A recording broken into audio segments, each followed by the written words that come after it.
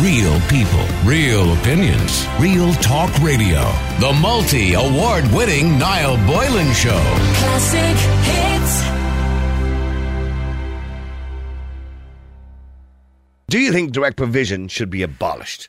The Office of the Ombudsman received more than 150 complaints from people living in direct provision centres last year. Currently, at the moment, by the way, I think there's about nearly 7,000 people living in direct provision of some description. And they included concerns about food, facilities and standard of accommodation. And the Office of the Ombudsman examines complaints from people who feel they are being unfairly treated by the organisation that deliver public services. In its newly released annual report, the watchdog revealed that it received 152 complaints from people living in direct provision in 2018. And the Ombudsman, Peter Tyndall, says there were higher levels of dissatisfaction from residents in newer centres compared to the more established ones. There were more complaints from residents about food, facilities and the standard of accommodation. The Ombudsman claims that the centres are unsuitable for longer term occupation and calls for a formal resettlement programme to be put in place. He also says that he was concerned about the number of asylum seekers who are being put into emergency accommodation such as hotels because of the unavailability of direct provision centres. Over 6,000 or 1,600 complainants were made on behalf of children to the Office of the Ombudsman. And today I want to know if you think direct provision is unsuitable. There are constant calls to abolish it, with many people calling it inhumane. And people are going to say, well, this is going to be the Magdalen Laundries and the mother and baby homes, in 20 years' time. However, there are others who believe, well, the system is needed, as we cannot have people coming into this country looking for asylum and being granted this automatically and just being given a house because they can't afford somewhere to live. If somebody's coming over here as an economic migrant or indeed a genuine asylum seeker, they don't have any money, allegedly, so they can't afford somewhere to live. So what are we supposed to do? Give them like a 3-bedroom gaff or something as soon as they walk into the country? How are you doing? I'm an asylum seeker. Yeah, there's a 3-bedroom house for you. No, you can't do that either. So what are we supposed to do? Supply them with apartments? I mean, what sort of country do you think we're living in here? Do you think this is like the generation game or something like that? I personally believe that yes, direct provision is not the ideal situation. Sure, I hated Butlins at the best of times, so it's not the best thing in the world. But if you're coming from a country where allegedly you're coming from civil war, or you're in a really bad situation, you're an economic migrant, and the majority are economic migrants who don't really have a right to be here, well, what are we supposed to do? I'm going to use the term that beggars can't be choosers. My mother used to say it all the time. I mean, I understand it's not an ideal situation, but if you've chosen to do that and you've chosen to come to a country, with no legal status in that country, and invariably most are not genuine asylum seekers, and you're hanging around for 6 or 7 years and you've been refused on numerous occasions and you're still hanging around, appealing after appealing, costing taxpayers a fortune. I mean, what do you want? Do you want the taxpayers to fund your house and give you a home? And I don't know. I don't know what people expect from our country. I mean, maybe I'm wrong. I want to know what your thoughts on direct provision are. Do you believe direct provision should be abolished completely? Let me know what you think. The number is 087 188 0008. The only alternative, if you abolish direct provision, is that when people come to this country and claim asylum, is that we just give them a gaff, or we give them an apartment or somewhere to live. That's what's the other alternative to direct provision? I don't see an alternative. Let me know what you think. The number is 087 188 0008. They are all constantly going to complain about it. Jude, you're on Classic Hits. How you doing, Jude? Hi, Niall. How you doing, buddy? Good. Jude, what is the alternative to direct provision? I mean, it's not ideal. I'm not suggesting, I would like to live in direct provision, but what's the alternative? Niall, you see, I know it's a tough one, but it's not that as tough. What I'm suggesting here, like, as you know, I've been here for a little bit over 19 years in Ireland, and during this course of 19 years, I've seen a lot of improvement in every sectors of everywhere in Ireland here. I know that direct provision, this law that was made, I think, 1990s, nothing like. Well, I think it officially started in 2003, direct provision, but go on, yeah. 2003? Yeah. I don't think so. Well, that was the first official direct provision centre, wasn't it? In 2003. No, it's not. Like, I remember visiting people before that. So it's not 2003. Direct provision has been there before I came to Ireland. So I came to Ireland early 2000. So and direct provision has been there because somebody like me or some of my friends, we most of us involved in sometimes, like talking is a different thing. Maybe listening and visiting these people is something people worth doing. For example, I've been involved in so many charities. For example, the next one is coming up now that I'm going to get involved is supporting my wife and some other women living in Ireland, running for consign on Bank Holiday Monday. So I will be there with my banner supporting the lady. So I've been kind of visiting some of this direct provision, especially during the festive time, like well, just to clarify, by the way, I'm just checked it out here while you were talking there. 1999 was the first direct provision centre, but 2003 is when the law changed in relation to the anchor baby law, as we called it, which means that people were treated better in some sense then. Okay, but it was 1999. But Jude, Jude, can we clarify that I agree with you completely that it's not an ideal situation, to be living in, with your family, possibly in one room with two beds, and having somebody else decide when you eat and all that kind of stuff. I understand it's not an ideal situation, but tell me what you believe the alternative is. Okay. Now, what I mean here, that I let me go back to what you just said about the time. It's like having a bus driver, right? A bus, but changing the driver. That's what it is since 1998 to 2003. Nothing has changed. So what I believe that should be done, which I know so many things that is implemented here in Ireland, being so many things that is done here. Some of the stuff was people think about it here. Sometimes. The people of Ireland borrow from US, borrow from so many places where they have similar problem and find the solution to solve this problem. Now, for example, I believe somewhere like in Canada, sometimes when people come in, you don't lock, because this is kind of a semi-prison. I believe people should be done, if those people, you want them to stay here or direct provision, instead of locking them somewhere, giving them food, why don't we give them working permit to go and look for their own job, look for their own money to pay their rent until their case is decided. Instead of locking people... But what happens invariably... Doing laundry for them. Sorry? What happens in those situations? We did last year, obviously, the High Court ruled that people can take certain jobs while they're in direct provision, right? And they can, in direct provision now, they can work in certain jobs, certain sectors. And the reason why it's only certain sectors is because a lot of these people, we've no idea who they are. We don't know if they're Garda vetted. We don't know if they're criminals. We don't know who they are. Do you understand what I'm saying? So some of them, not all of them, okay? So you have people who have been refused asylum. And we say, listen, we don't accept your asylum case. You have to go home. But they won't go home. They go, I'm going to appeal that. And I'm going to appeal it again. And I'm going to appeal it again. So invariably, if you turned around and said, we're going to give you a PPS number from the day you come into the country, you would be entitled to the same benefits that an Irish citizen would be entitled to, i.e. go on the housing list, get, accommodation or a HAP scheme. We couldn't afford that. And all that would do is encourage more people to come over here as economic migrants. No, what I mean here is reform. Those reform, it cannot be free for all. Those reform can be just tied down to people. No, it's not, for example, somebody like me, you lock me up for 1 year, I'll be dead. Because I'm somebody that I keep moving. I don't like sitting in one place. I would be dead if I be locked up one place to you do my laundry, cook my food, do everything for me. Come on, I wouldn't. I agree. I'm agreeing with you, Jude. I wouldn't like to be living in direct provision. But then again, I'm not an asylum seeker. If I went to a place, if I went to America or to Australia as an economic migrant, I wouldn't expect the government to fund me when I got there. I wouldn't expect anything. If I was doing something technically that's illegal, I would expect to be sent back home again if I was caught. And the problem is, yes, we have genuine asylum seekers who are coming from genuine persecution, be it religious or otherwise. And yes, we have an obligation and we should put out the red carpet. But the problem is, the majority are not genuine asylum seekers, Jude. They're economic migrants. And we can't sustain every economic migrant coming to Ireland. We're a small little country. We can't afford that. Yes, that's the point here. I'm not saying like some of us that are taxpayers, it makes our tax go up every time. But what I'm saying is that why don't we leave these people to go and look for their own job? And not that you're going to give them... Then what's the point?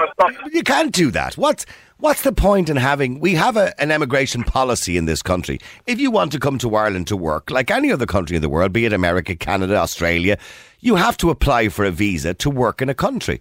So if you turned around and said, well then sure, let's just let asylum seekers work and give them a PPS number, well then we might as well just not have an immigration policy at all. No. When you are not in a position of things, you don't know how it works. You see, all this kind of saying that anybody you can apply from working permit or working visa from other country. Do you know how many discrimination Africans get on this type of thing? Now, this thing that you think is not working, if you check, Canada does it and it works. But we can't solve the problems. But Jude, we can't solve the problems of Africa. Africa has its own problems, and we can't, as a small little country with a small economy which is growing, thankfully, we can't, provide for anybody who wants to come from Asia or Africa or India, wherever it happens to be, where they want to come from, as an economic migrant. And that's what potentially most people are, as economic migrants. Now, I'm not saying that you should solve problem of Africa. We shouldn't solve the problem of Africa, but let's not go there, because the problem of Africa is caused by the West. I'm well aware of that. And the West and the West does have some level of responsibility to fix that problem. And by the way, Jude, we do, fund a lot of that problem. We spent 540 million last year in foreign aid. So in saying that, and we're not the ones, by the way, who funded the arms for a lot of the different people in Asia and India and Africa and everywhere else that's responsible for people dying. I mean, the Americans have a huge role in that. So it's not our problem as such. But yes. If we can help, we can help. And I understand what you're saying. Now, you see, this is like telling people, for example, now, if I come to your house and take your 1,000 euros every month, I take your 1,000 euros, I'm giving you 5 euros from that. Is that help? No, I'm stealing from you. I'm stealing 1,000 euros and giving you 5 back. That's what Europe and the rest of them and the rest of the world are doing to Africa. So anybody telling me that is giving aid to Africa, that is bullshit. Because when you go now, for example, it was written on the paper last time that French is taking 400 and something billion from the African countries that they colonize every year. Mm-hmm. Jude, I'm not arguing with you. I'm not arguing about the way Africa has been treated by the West. Nobody's helping Africa. They are ruining Africa. They are the one who is causing the problem that is in Africa. But that is a topic for another day. Now, what I suggest here is to reform it, because if things is not working, like you just said about how many people that signed for this reform to happen. That means those people, like Niall, I will encourage you one day, go to some of those places and look at those people and interview them. Then you might have different opinions, just like what you said last time when you talk to the soldier there. You have a different opinion after listening to him. But when we are sitting in one place, not like I've been involving in so many charity work, being in the hospital here, be everywhere. I go there whenever I have my time with my friends, with my Idato Union Island, which I represent here. We go there giving check.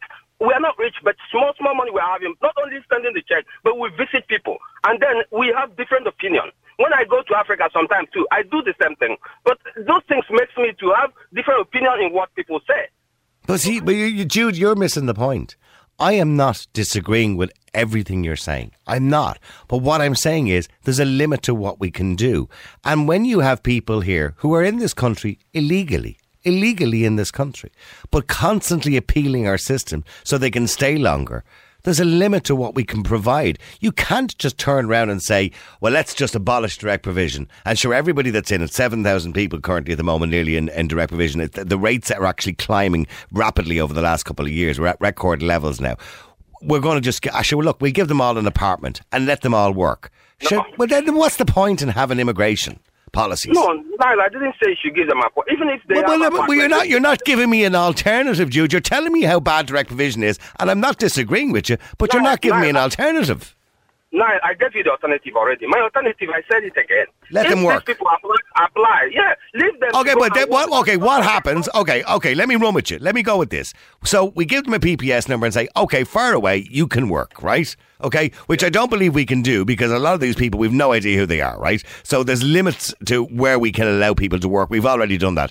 And the majority still aren't working. So let's say 20% of them get a good job where they can sustain themselves, right? What about the other 80%? What are we going to do with them? No, there is so many jobs here in Ireland, especially this time around. I'm asking you a question, Jude, and you're not answering me.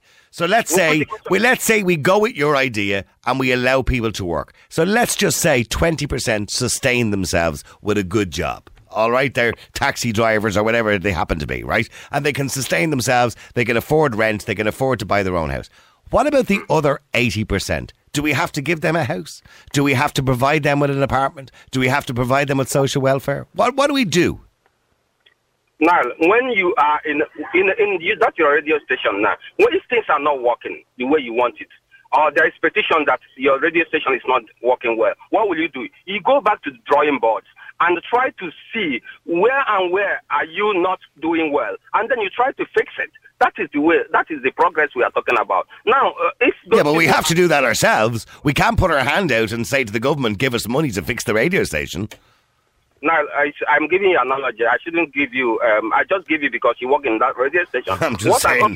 Okay. We're not RTE. What we need to do here now is this, right? There is a cap for everything. For example, if they give you working documents, say you must sustain yourself. Proof of sustaining yourself within 1 year, they gave you, or 2 years. All this thing is a reform. It cannot be here 10 years and not working and you're not doing anything, and they let you. Even if you're appealing it, they say after 5 years, if you don't get things you're doing, if your case is not decided, then you have to leave the country. Oh, well, we've kind of tried that, Jude, and people just won't go. Well, stay there for a second, Jude. Okay, I do understand what Jude is saying. I do understand the point he's making about direct provision. It's not an ideal situation. But what's the alternative? Pat, you're on Classic Hits. How you doing, Pat? How you doing? Pat, what's the alternative? Do you know what? I don't know what the alternative is, but I will say this much. If you want to do something about it, the first thing you do is you track the money. Okay? Who's benefiting from these direct provision centres? Well, the contract companies that are running them. Yeah. It's in their interest. It's in solicitors, barristers, the whole lot, the whole legal profession. It's an industry now. It is an industry, and I'll tell you, there's no way you're going to reform it until the legislation will be needed to reform it, and that's not going to happen because yourself. They all have an agenda. They've all got it's horrendous. The system for somebody to be able to come into this country illegally, okay. And to be in the country and to cost millions in legal fees and still be here 10 years on. 85% of people who are given deportation orders are still here. If they were given deportation, I'll tell you, that is not a decision that's taken lightly now. And I know for a fact. It's not a decision that's taken lightly to deport somebody. But they're not. But the problem is we tell people we're going to deport them, but we don't actually deport them. Yeah. We don't. They're still here. You made a point earlier on, and it's a point that I've always made in relation to people coming into the country illegally. Now, I will stress that illegally. You have a situation there, that taxi driver, for instance, there a few weeks ago, he was given a 6-year sentence for raping 3 women. Mm-hmm. Like he was from he's from, whatever, India, Pakistan, or whatever. He was in the country illegally, initially. Well, he would have come here. Maybe he came here. I don't know his background when he came here as asylum seeker. Yeah, he was able to get a PSV licence. Now, if you go as a citizen of Ireland and you go and you apply for that, you're going to be vetted, okay? And if you have anything in your background, you are not going to get a PSV licence. But you can't vet people you don't know. You know what I mean? Well, that's why. That's why when the High Court last year said that people in direct provision could work, there were limits to what jobs you could work in because obviously we don't know many of them. We don't know who they are. No, I'm limited. If I want to go and work with children, for instance, I have to be guarded vetted. Yep. Oh, I have limitations. Why shouldn't other people have limitations? Well, there is limitations. Exactly. Yeah. You're limited to what you can do. You can't go out tomorrow and take up and a work job, in a creche. you know what I mean? Yeah. You can't do it. You know, Not that it's I'd want sense. to. And you can. But okay, but be what better. about what Jude is saying? Just because before we went to the break, Jude is saying that it's not fit for purpose, that it's treating people inhumanely, you know, who have come from other countries who Well, may. that depends on. Look, it's not a great system, Noel. I will say that, but you know, this is dependent on people's expectations, where they come from. And, So are you saying they should have a level of gratitude? To a certain degree. I mean, anyone, if you know, I would liken it to a situation where we could have had in this country years ago, and I say this, you know, we could have been overrun with the English, you know, and the unions coming from the north down, and we could have been in the same situation as, you know, these war-torn countries. It very easily could have happened, Noel. I know it might sound fair, but the only reason in my mind is the fact that we have so many Irish Americans, and it wouldn't have been allowed. Okay, listen, I have to take a break. Keep texting, by the way. Richie says, can't we all just love one another? Borders are a crime against humanity. People of all different cultures are inherently good. We have nothing to fear, except white privilege, of course. Anyone who thinks differently or opens the issue to so-called debate is a racist. Kumbaya, my lord, kumbaya. In other words, what he's saying is we're not even allowed to have the discussion about it. Well, we're having a discussion today. And Jude believes that direct provision is inhumane. It's wrong. And there should be some alternative way of dealing with people who come to this country. The facts and figures speak for themselves. The majority of people who come from outside of Europe into this country illegally, when they come into our border with no papers, no passports in some cases, and no right to be here and claim asylum, because that would be their status then after they come here illegally, are not actually coming. They don't qualify as asylum seekers. The majority are economic migrants. It's like me deciding I don't have a job in Ireland, I think I'll go to America, or I think I'll go to Australia, or I think I'll go to Canada, or whatever it happens to be. It's exactly the same thing. The difference is that if I went there, I'm not going to get looked after by the state. But Ireland has a responsibility and a duty to look after asylum seekers, those who are genuine. In direct provision, there are 7,000 people. The majority are economic migrants. They're not asylum seekers. They claim to be asylum seekers. We will give them deportation orders and we decide you're not an asylum seeker, you don't qualify, go home. And they don't go home. They stay in direct provision for years on end. And it's not good, particularly if you've got children. Well, there is complaints constantly about direct provision, and the suggestion is that we should abolish it and come up with some other plan to deal with asylum seekers or those waiting the asylum process. So what do we do? What's the answer? Is direct provision unfit for purpose? Is it inhumane? Should it be abolished? Let me know what you think. The argument is that if you make it nicer or better, all you're going to do is encourage more people to come here. Now, how do you get a flight directly from Africa to Ireland without having a passport? Well, you can't, because if the airline, lets you on with no passport and papers or visa to come to a country or don't check you in some way, they can be fined. The majority of people who come into Ireland as asylum seekers don't actually come directly from the countries that they're meant to come from, which invariably doesn't qualify them as asylum seekers, because you can't, as far as I know, there are no direct flights from Lagos to Dublin. Maybe there is, I don't know. But in saying that, the majority of asylum seekers from many other countries that are outside the EU don't come to Ireland directly. They go to London, they go to France, they go to other European countries, and then come to Ireland when they get refused in other countries. So which means that we don't have any obligation legally from that point of view, and I'm sure you're aware of that, Jude. We don't legally have an obligation to take people in as asylum seekers if they come from another country apart from the country they originally came from, if you understand what I'm saying. Yeah, I do understand you, but it's not when somebody is here and you want to find out where they're coming from, and they didn't tell you or whatever, to correct what you're saying, there is a direct flight from Ethiopia to Ireland. There isn't a direct flight from Nigeria to Ireland. So if there's no direct flight from Nigeria to Ireland, a Nigerian asylum seeker doesn't actually have a right to claim asylum in this country. So on that note, why are we even talking about, so for example, Nigerian asylum seekers? Because according to the rules, the refugee amendment to the Geneva Convention, I think it was, you must go to the first safe port. Ireland is not the first safe port. There are lots of countries nearer. We're not the first safe port. So we don't really have an obligation, although we do tend to do it. Do you understand what I'm saying? So Yeah. in saying that, and if we make it more attractive, when I say more attractive, I mean, I'm not saying we do feed people, we do clothe people, we do educate people, we do give them healthcare, we do put a roof over their head. It's not ideal. But if you were to say, well, let's give everybody an apartment and allow them to claim social welfare, should we be overrun tomorrow with people coming to Ireland? No, I never said that. I never said that. I told you the type of reform I want. I never said, because giving people everything for free, I'm against that. And what else I'm against? I'm against people who is able, who doesn't want to go to work, who doesn't work, and the state is taking care of them. I'm against that as well, because I work myself out every day trying to put food on the table for my children. So and myself. So I never said that people should get free for all. I said that there is a lot of petition, according to what you just read there before, that so many people were writing a petition against the treatment of these people. Then that means they have a genuine case. And what will we do? I believe that we should look after it and see if there's a reform to be done on those sectors. Okay. That's what I'm trying to say. Okay, well, hang on, because Derek, you're on Classic Hits. Derek, you were in direct provision for 7 years. Yes. And how did you end up in direct provision for 7 years? Well, it was about the system being slow at that time. During those time, it was dealt by the civil servants.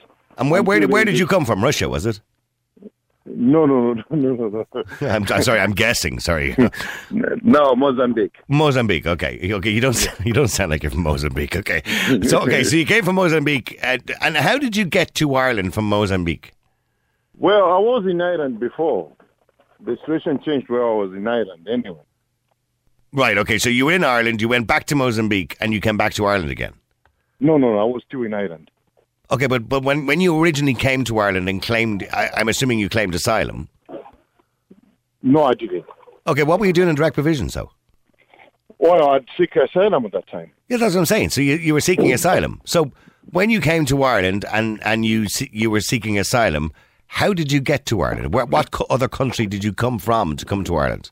You didn't come directly from Mozambique. There's no flights from Mozambique to Ireland. Ethiopia. Ethiopia? Yep. And could you not claim asylum in Ethiopia? No. Why not? It wasn't my intention at that time. It wasn't your intention? Yeah, it wasn't my intention at that time. But that's not the way the rules work. The rules of claiming asylum means you claim asylum in the first country you go to. In the safe country. Safe country, yes. But I was on transit. My destination was Ireland at that time, and it wasn't my intention. That's not the way. But that's not the way it works. That's not the way. That's not the way the asylum process works. The asylum process claims that you must claim asylum in the first safe country. Yes, but my intention when I was coming in, I was coming in for work. You understand? But the situation changed while I was in here. Yeah, but you can't just go to a country to work without having the proper papers. I did. I know you did. I'm just saying you can't. Yes, I did. But that's not the way it works. Okay, so I did have everything. Okay, so you spent 7 years there, and why were you so long there? Were you refused asylum? No, the process was different at that time. In those early days, it was different. How long ago was that, Derek? By the way, when was that? What year? That was 2003 to 2000. That was around 2009. Yeah, but so it didn't take 7 years for your application to be reviewed.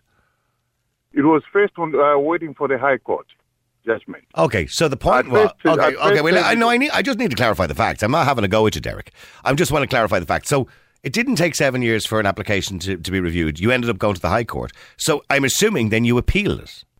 Yes, I appealed, yes. Okay, so the point is you had numerous appeals. So... No, that was the first appeal. Okay, but the point was, and you had to wait for the High Court, which takes time to get a date in the High Court. Yeah. Okay, so the point was, the system didn't fail you. You appealed the system. No, the system didn't fail me. Yeah, you appealed the system. I appealed the system. Okay, so your initial application was rejected. Yes, it was. Because they didn't believe you were a genuine asylum seeker. So you then decided, I'm going to take a High Court case. But it was granted on the High Court. And how did you fund or financially fund the High Court? Because that's expensive. You got free legal aid. There's pro bono and there's... You got free legal aid. Yeah. Okay, so you came to Ireland. You were told, we don't believe you're a genuine asylum seeker. You then spent 7 years waiting for a High Court case. Yes. Paid for by the taxpayers of this country. Yes. Did you win the case? Yes, I did. Okay, and then they decided you were allowed to stay. Yeah. But do you see where the problem is in that whole situation? That was your choice to come to Ireland. The issue here, you ask, is the direct provision fit for purpose? All right? Yeah. That was the question, right? Yeah. Yeah. At first it wasn't. But in the past 3 years, I've been there, I've seen what was happening then, and I've seen what is happening now.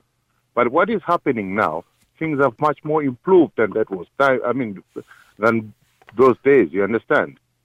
People have got the right to work. We never had the right to work.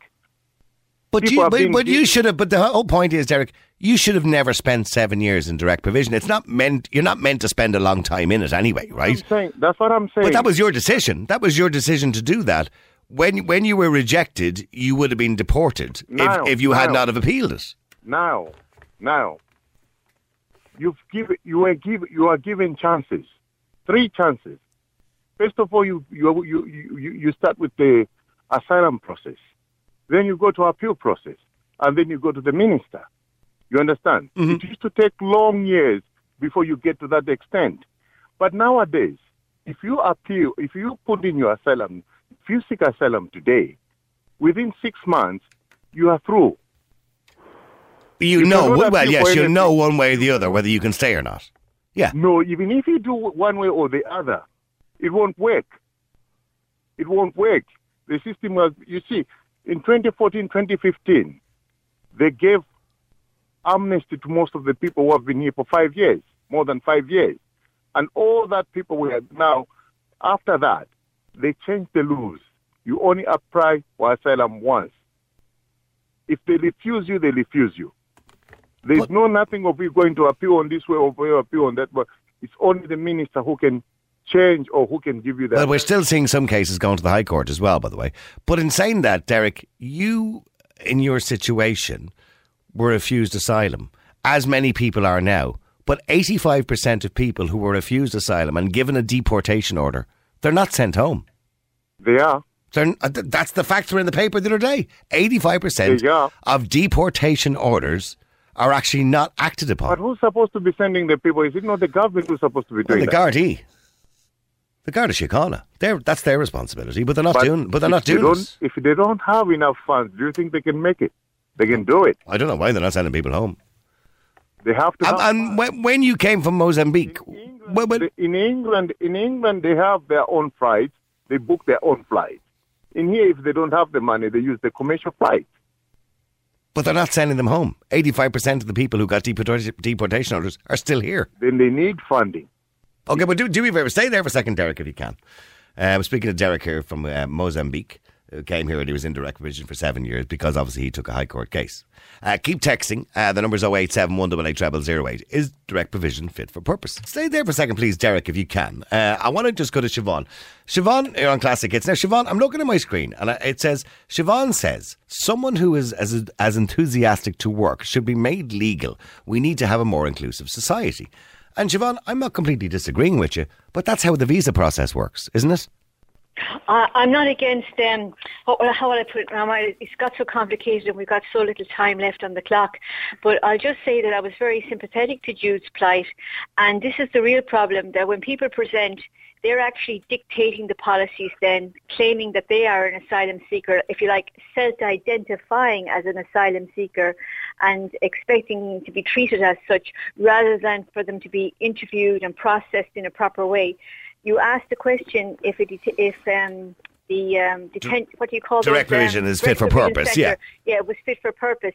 Well, it's actually they're spoiled in it because the other extreme end of the continuum is that it would be a detention centre where people are actually arrested when they present. Well, they do that in Australia, yeah. Yeah, exactly. They do it in America too, I believe. Yeah. Yeah, exactly. Yeah. You're kept away from the normal population. You're not allowed mix and mingle. Whereas they've a lot of freedoms and they are provided for very well.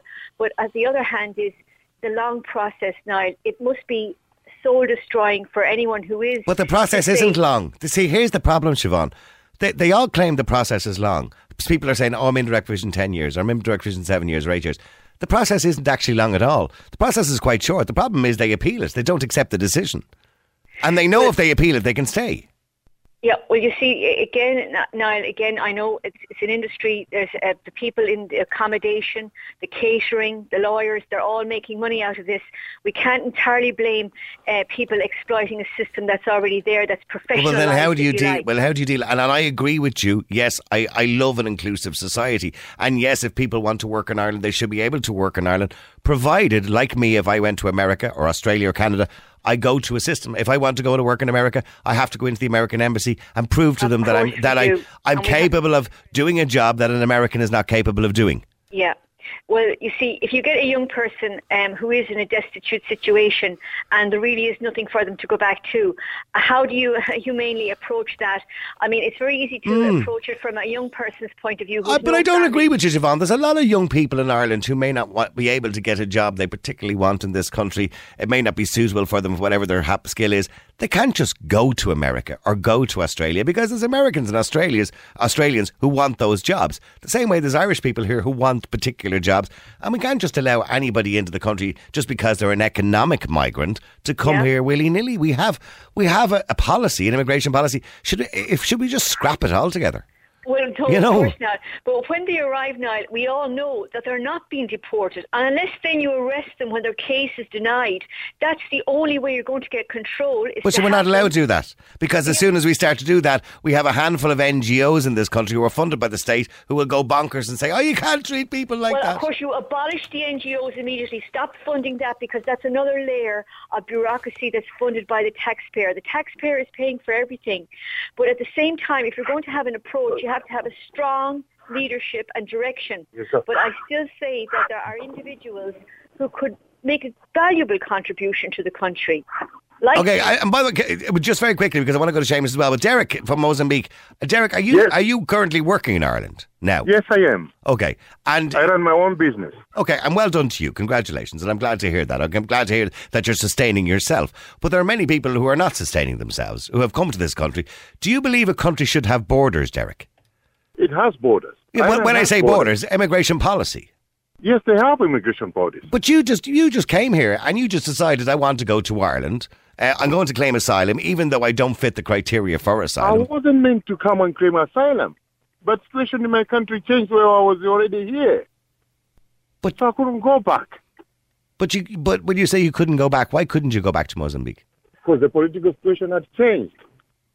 Was your life in danger? Yes, my life was in danger. I don't think... Can I just say one thing before you wrap up the show now? Well, I have to go to Seamus just before I wrap up the show because he's waiting ages. Sorry, Seamus, go ahead, you're on Classic Hits. Oh, I'm just kind of sick and tired of listening to all these PC do-gooders, to be honest with you. This country has 10,000 people, of its own people, practically homeless, okay? The governments, Varadkar and Simon Coveney, have their heads so buried up the European asses, it's incredible. So really, they're on the payroll. The lawyers and the whole situation here in this country are all on the payroll, rather akin to the criminal system that's so lenient that they want the criminals to go in and out the door so they can keep getting paid. It's corrupt beyond belief. So to be honest with you, we've been, for a small nation of 4.5 million people, we're a tiny island on this planet, we have been over accommodating and generous to the world at large, and it's time to start closing those doors. And those people need to start voting for people who are against this mass immigration, not for the haters of people who are outside it and being persecuted. I mean, when you look at Africa, look at the Yemeni children starving to death next door to their billionaire barbaric Arab neighbours. Do you see them handing out are opening the doors of friendship and offering help? No, not at all. If this is an African problem or an outside Europe, a problem external to Europe, it's not our problem. We are a small fish in a very big bowl, and we cannot sustain all of this influx. I'm against this, and I think many other people are. They're just, and unfortunately with Ireland, and Irish people, they're too afraid to open their mouth and say the truth. They're being taught by our so-called leaders, Varadkar and Coveney, to say yes to Europe, yes. Well, I think that we've seen more recently, if you object to what are economic migrants, you're called you're called a racist. These are, that's it's not racism to object to protecting your borders and to want to protect your borders. I mean, absolutely, if people are coming from persecution or their lives are in danger, we have on humanitarian grounds, we have some sort of obligation to help people. But when you're talking about the majority, which are economic migrants, we shouldn't have a legal obligation. Real people, real opinions, Real Talk Radio. The multi-award-winning Niall Boylan Show. Classic